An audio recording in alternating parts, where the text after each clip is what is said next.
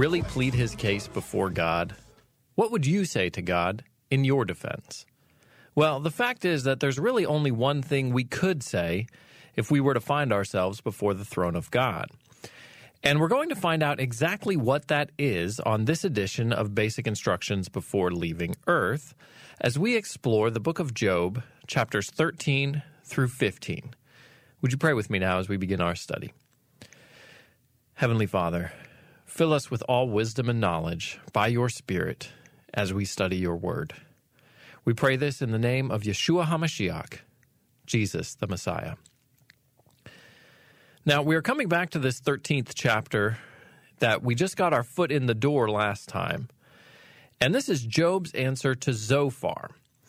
And after this, these friends will make another round of trying to break Job down. That's what they're trying to do. They want him to admit that he's committed some secret sin and confess it to them. But Job doesn't have any great sin to confess, really.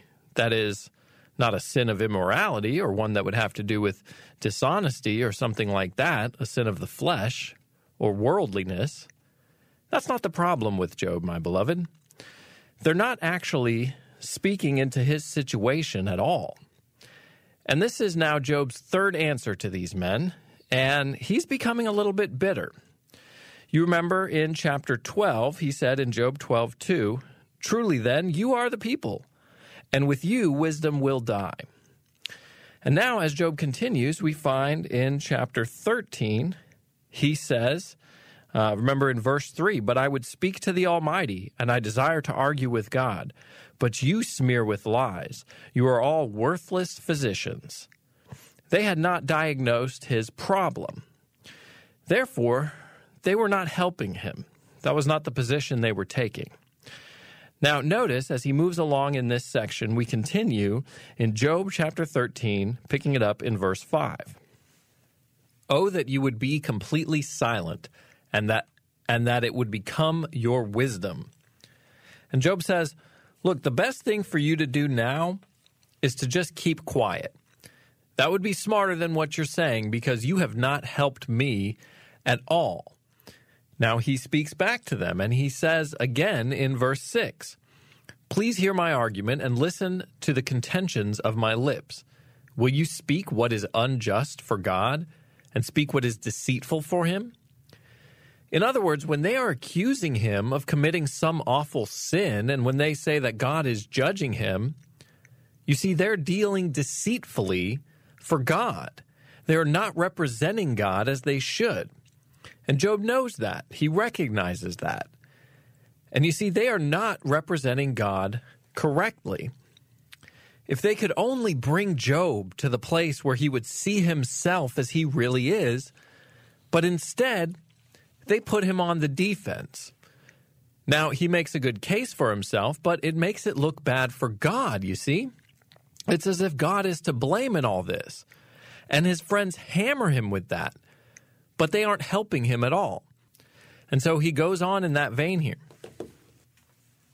Job says in verse 8, "Will you show partiality for him? Will you contend for God? Will it be well when he examines you? Or will you deceive him as one deceives a man? He will surely reprove you if you secretly show partiality." Now Job is coming back at them. He says God is going to judge you for misrepresenting him. Verse 11, "Will not his majesty terrify you and the dread of him fall on you? Your memorable sayings are proverbs of ashes. Your defenses are defenses of clay. Be silent before me so that I may speak. Then let come on me what may. Why should I take my flesh in my teeth and put my life in my hands? Though he slay me, I will hope in him." Now, in the middle of all this, the faith of Job stands unshakable despite this onslaught from his friends. And they have now become strangers to him, by the way. He says, verse 15, "Though he slay me, I will hope in him. Nevertheless, I will argue my ways before him." Now, this is the great faith of this man Job, even at this point. But they have not reached the root of Job's problem at all. And that will come out a little bit later on, but Notice it says here, argue in the New American Standard. The King James Version says, I will maintain my ways before God. Job says, I can go into the presence of God and I'm going to defend myself. But my friend, the minute that you begin to defend yourself, well, you'll lose your case. When you come in the presence of God, the thing to do is to plead guilty because he knows you. And you don't go into the presence of God with some high-paid attorney and by some little clever routine try to get out of the accusation and try to just annul God's statement that all have sinned and come short of the glory of God. And there is none righteous, no, not one. And the wages of sin is death. And the soul that sinneth, it shall die.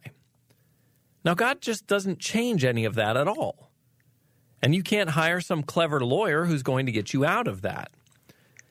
And you're not going before one of these soft-hearted and soft-headed judges either. You're going before the God of the universe, who is the moral ruler.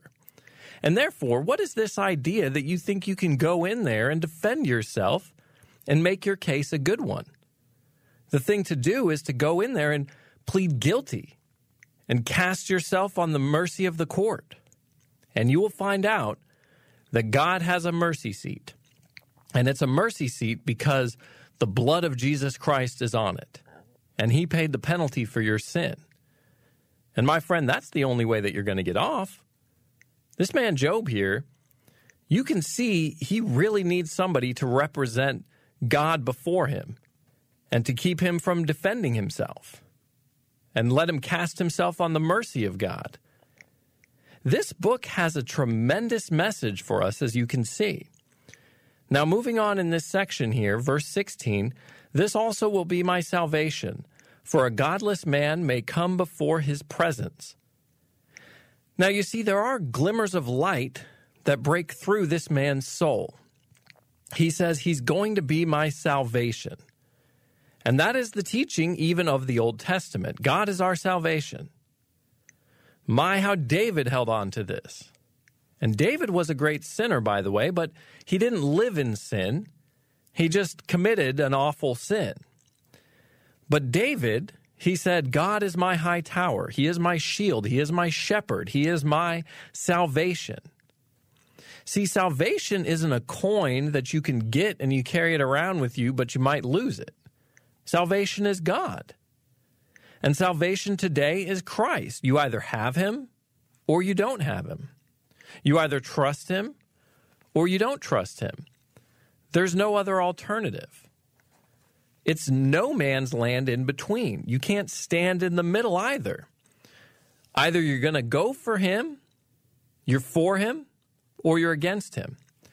And as Simon Peter says in Acts 4, verse 12, salvation is found in no one else, for there is no other name under heaven given to mankind by which we must be saved. He's the only one out for the human family. And so Job has a glimmer of light, and it's marvelous.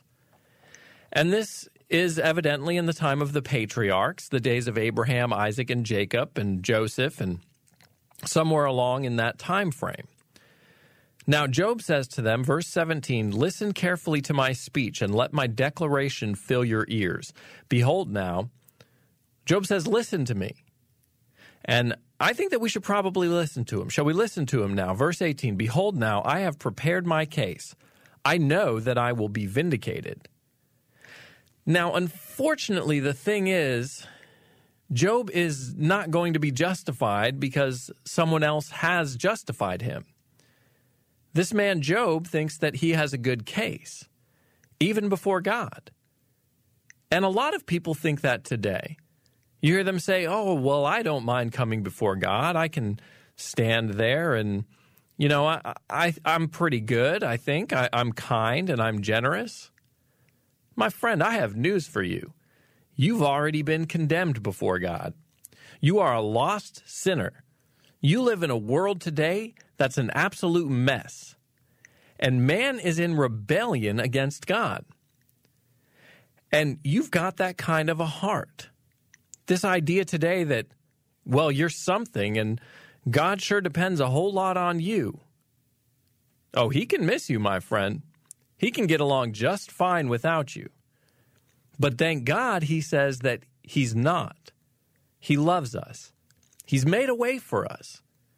So will you listen to Job? He says, I know I will be vindicated. And the King James says justified.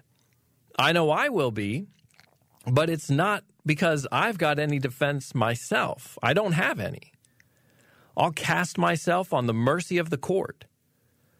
Now, verse 19, listen to Job here. Who will contend with me? For then I would be silent and die. And you know, that's interesting because you remember at first Job wanted to die. He said that he wished he hadn't been born. He wanted to die. Now he says he would be silent and die. Well, Job, if you wanted to die, why don't you just be silent and die? But he's not. He's going to keep talking.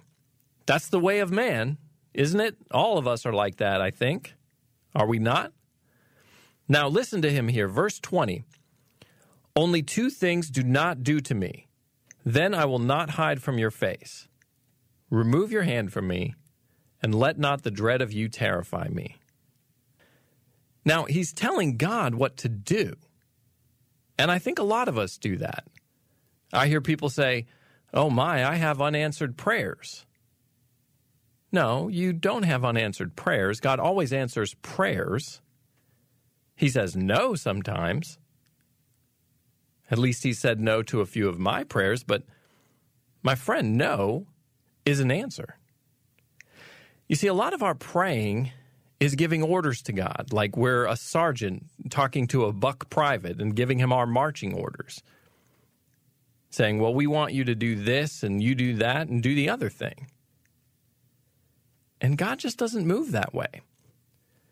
Job is trying to tell the Lord, verse 21, remove your hand from me and let not the dread of you terrify me. Job is a frightened man.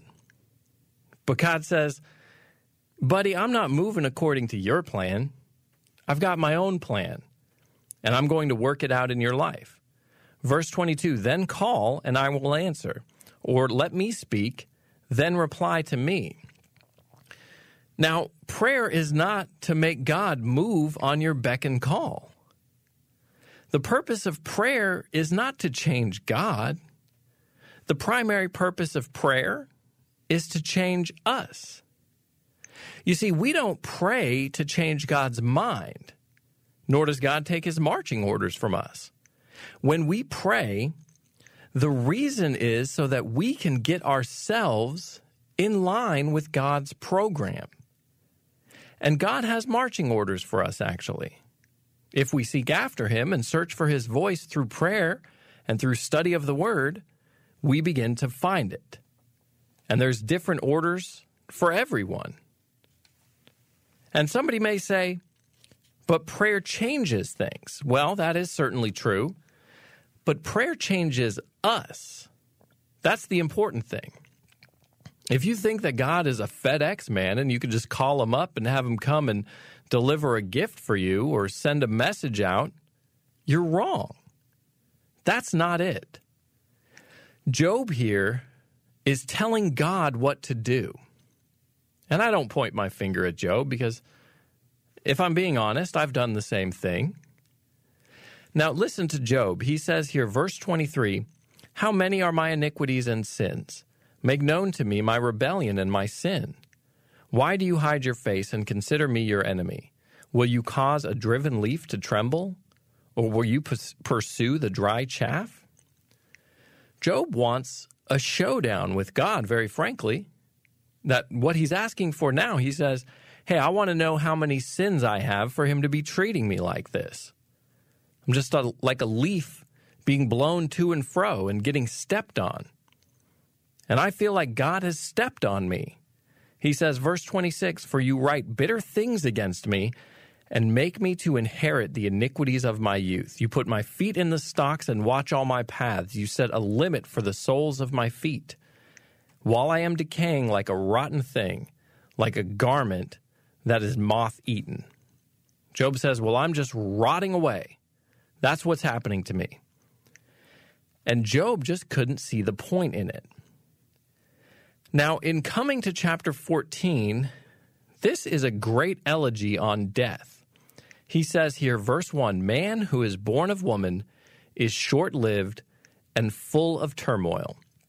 And there's nothing that could be truer than that. What it means is simply this: trouble is the common denominator of mankind. All of us have had trouble. And Eliphaz says, "For man is born unto trouble as sparks fly upward." We've seen that. Trouble is the language that the whole entire human family knows about. Every person knows turmoil. Now, Job here is speaking on the subject of death. He knows that death is inevitable and that he must depart from this world. But now he has a hope beyond the grave. And now let's see that. He says, verse 2, "Like a flower he comes forth and withers. He also flees like a shadow and does not remain." Just like a shadow appears when the sun goes down, well, where does that shadow go? It's gone. Verse 3, "You also open your eyes on him and bring him into judgment with yourself." I'm just a shadow down here, Job says. I'm like a flower that's been cut down. Verse 4, "Who can make the clean out of the unclean? No one." And that is a great truth, by the way. That's the reason that I don't care who you are a sinner. We all are born in sin. David put it like this: "In sin did my mother conceive me." And that is a great truth. You can't bring a clean thing out of an unclean.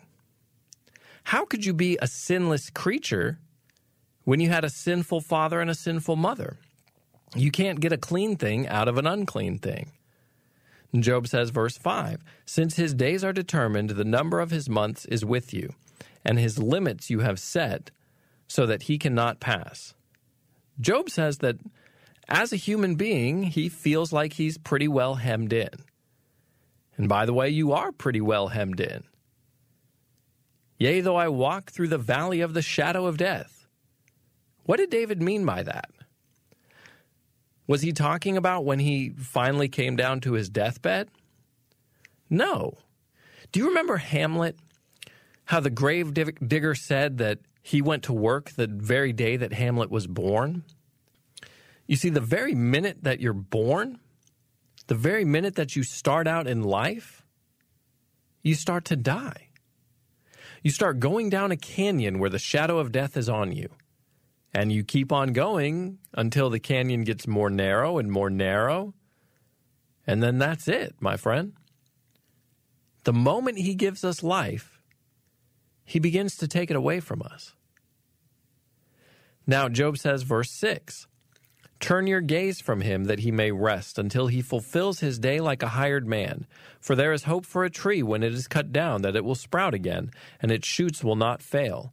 Though its roots grow old in the ground and its stump dies in the dry soil, at the scent of water it will flourish and put forth sprigs like a plant. But man dies and lies prostrate. Man expires, and where is he?" Now we're talking about this life. A man who has made a tremendous success down here, and he's gone. Where is he? Well, he might have a few monuments or a statue, or he may have a street or two named after him, but, well, what good is that? What does that amount to?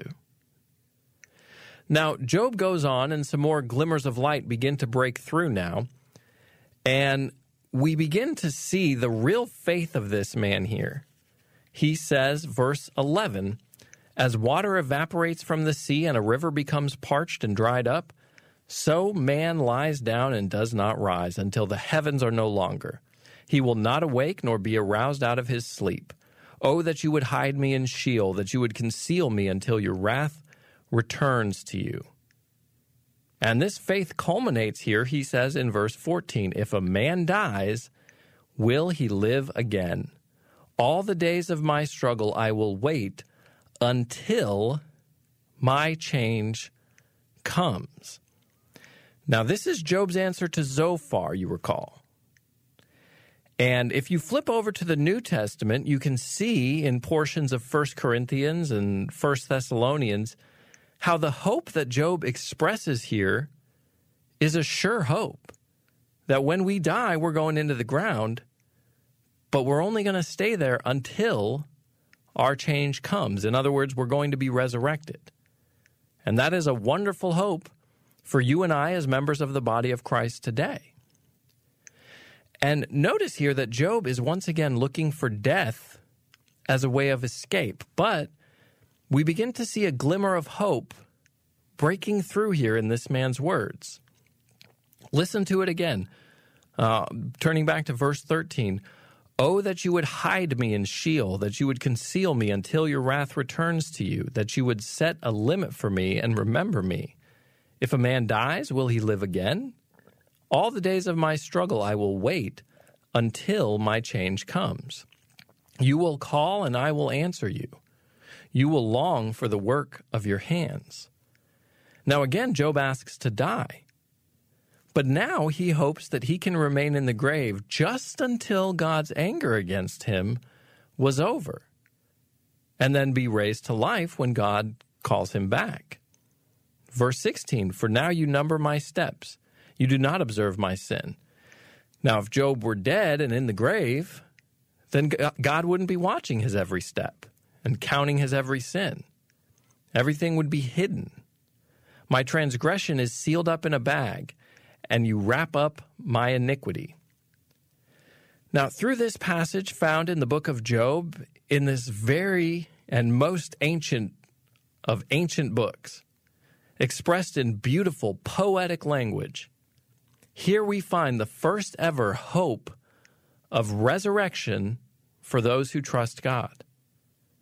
Job had a tight hold on the hope that if he died, he might live again. Now, moving along here, verse 18, but the falling mountain crumbles away, and the rock moves from its place. Water wears away stones, its torrents wash away the dust of the earth, so you destroy man's hope. You forever overpower him, and he departs. You change his appearance and send him away. Job now returns to his complaint, and this is where Job appears hopeless. He knows that death is inevitable, and he hopes that he will live again after his death. But, verse 21, his sons achieve honor, but he does not know it. Or they become insignificant, but he does not perceive it. But his body pains him, and he mourns only for himself. In other words, Job feels like during his death, he's going to be separated from God. And he was painfully sad to think of that. And that is hopeless there. Now we move down into chapter 15, and here we begin the second round of discourses. Eliphaz will now speak again. You remember that he was the first to speak to Job. Now he's back for round 2. Now remember, this man Eliphaz is the voice of experience. He's very spiritual. He's had a dream and a vision, and he's seen something. And boy, he's really had an experience. And as a tangent, personally, I don't feel like all these testimonies are of too great a value, nor these vision-casting church leaders today. And the reason is because it rests truth on experience. Well, first of all, we should have truth, which is the Word of God. And then experience should come out of that. Too often people want to hear a testimony. They don't want to hear the Word of God. Experience, well, that may or may not rest upon the Word of God. Your vision casting, that may or may not rest upon the Word of God. Might just be your idea. I've heard some people give their testimonies or their visions. Many Christians, so-called Christians at least, many church leaders. But it was totally unscriptural. And it was probably in line with the Sears catalog or the Cosmopolitan magazine, more so than the Word of God. The Word of God is what's important. And so now we come back to this man Eliphaz, who has had a great experience. And it's mighty hard to get by someone like that. Now, will you notice, chapter 15, verse 1, then Eliphaz the Temanite responded, should a wise man answer with windy knowledge and fill himself up with the east wind? My, these men hit each other hard, don't they? They're slugging it out now with these intellectual haymakers that they're throwing at each other. In other words, Eliphaz says, boy, Job, you are really windy. You're really just talking. Verse 3, should he argue with useless talk or with words which are not profitable?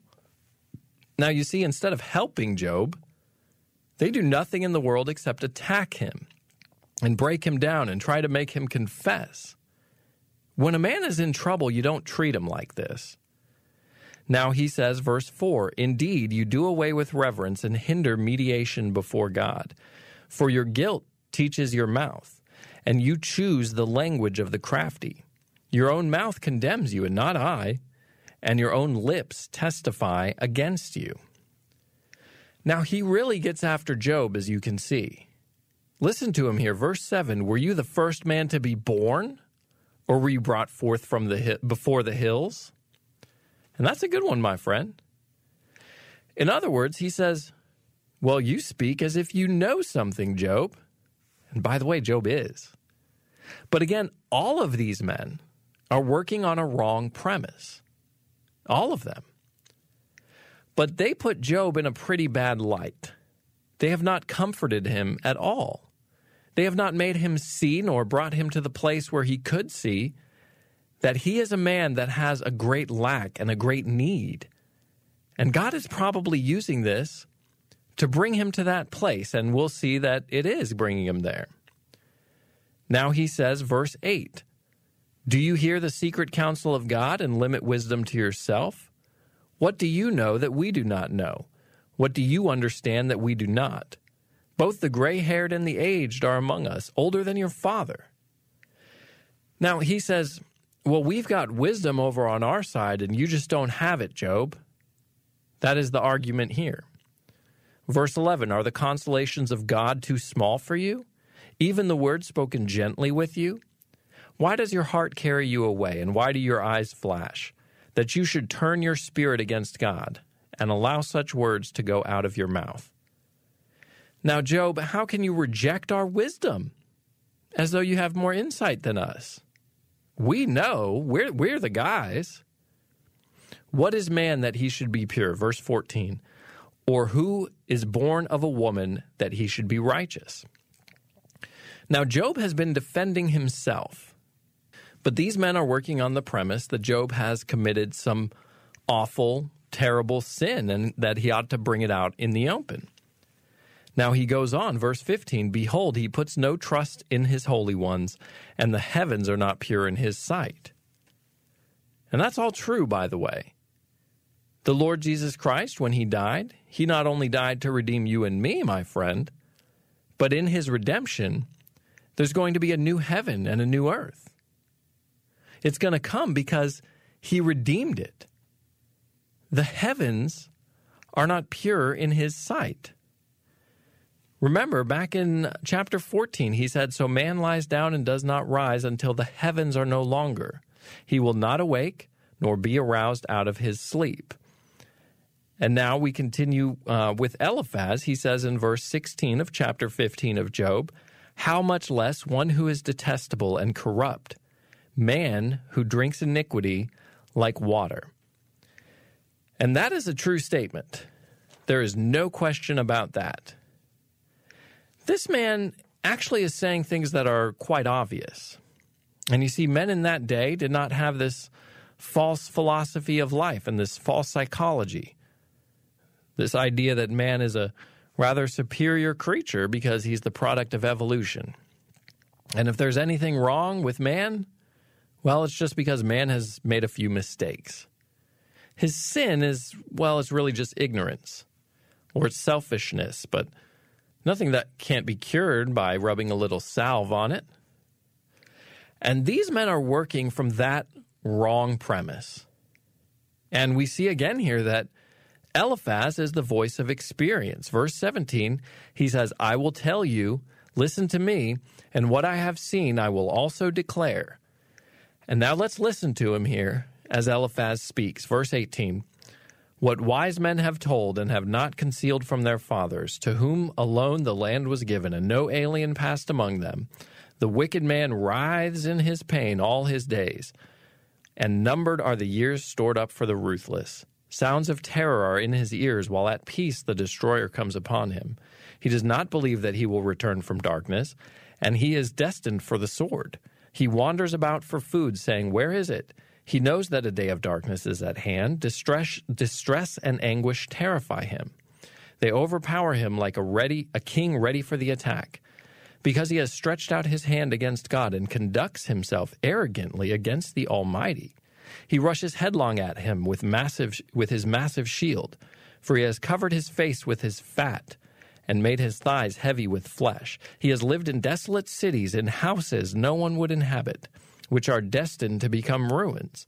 He will not become rich, nor will his wealth endure, and his grain will not bend down to the ground. He will not escape from darkness. The flame will wither his shoots, and by the breath of his mouth he will go away. Let him not trust in emptiness, deceiving himself, for emptiness will be his reward. It will be accomplished before his time, and his palm branch will not be green. He will drop off his unripe grapes like the vine, and will cast his flower like the olive tree. For the company of the godless is barren, and fire consumes the tents of the corrupt. They conceive mischief and bring forth iniquity, and their mind prepares deception. And you see, all his experience has not really taught him. Because again, his conclusion is that Job is being a hypocrite. And he says that that was the reason that things were going so badly. And we're going to stop there for this time. We'll hear Job's answer to Eliphaz in our next session. So I would encourage you to go back and reread what we've covered today. Also read forward through chapter 16 for next time so that you can review what we've covered and get a preview for next time. And as always, so that you can come to your own conclusions. And until then, may God richly bless you, my beloved. See you later. Basic instructions before leaving Earth. Basic instructions before leaving Earth. Basic instructions before leaving Earth. Life is a test, many quests to universe. And through my research, I felt the joy and I heard the first shall be last and the last shall be first. With basic instructions before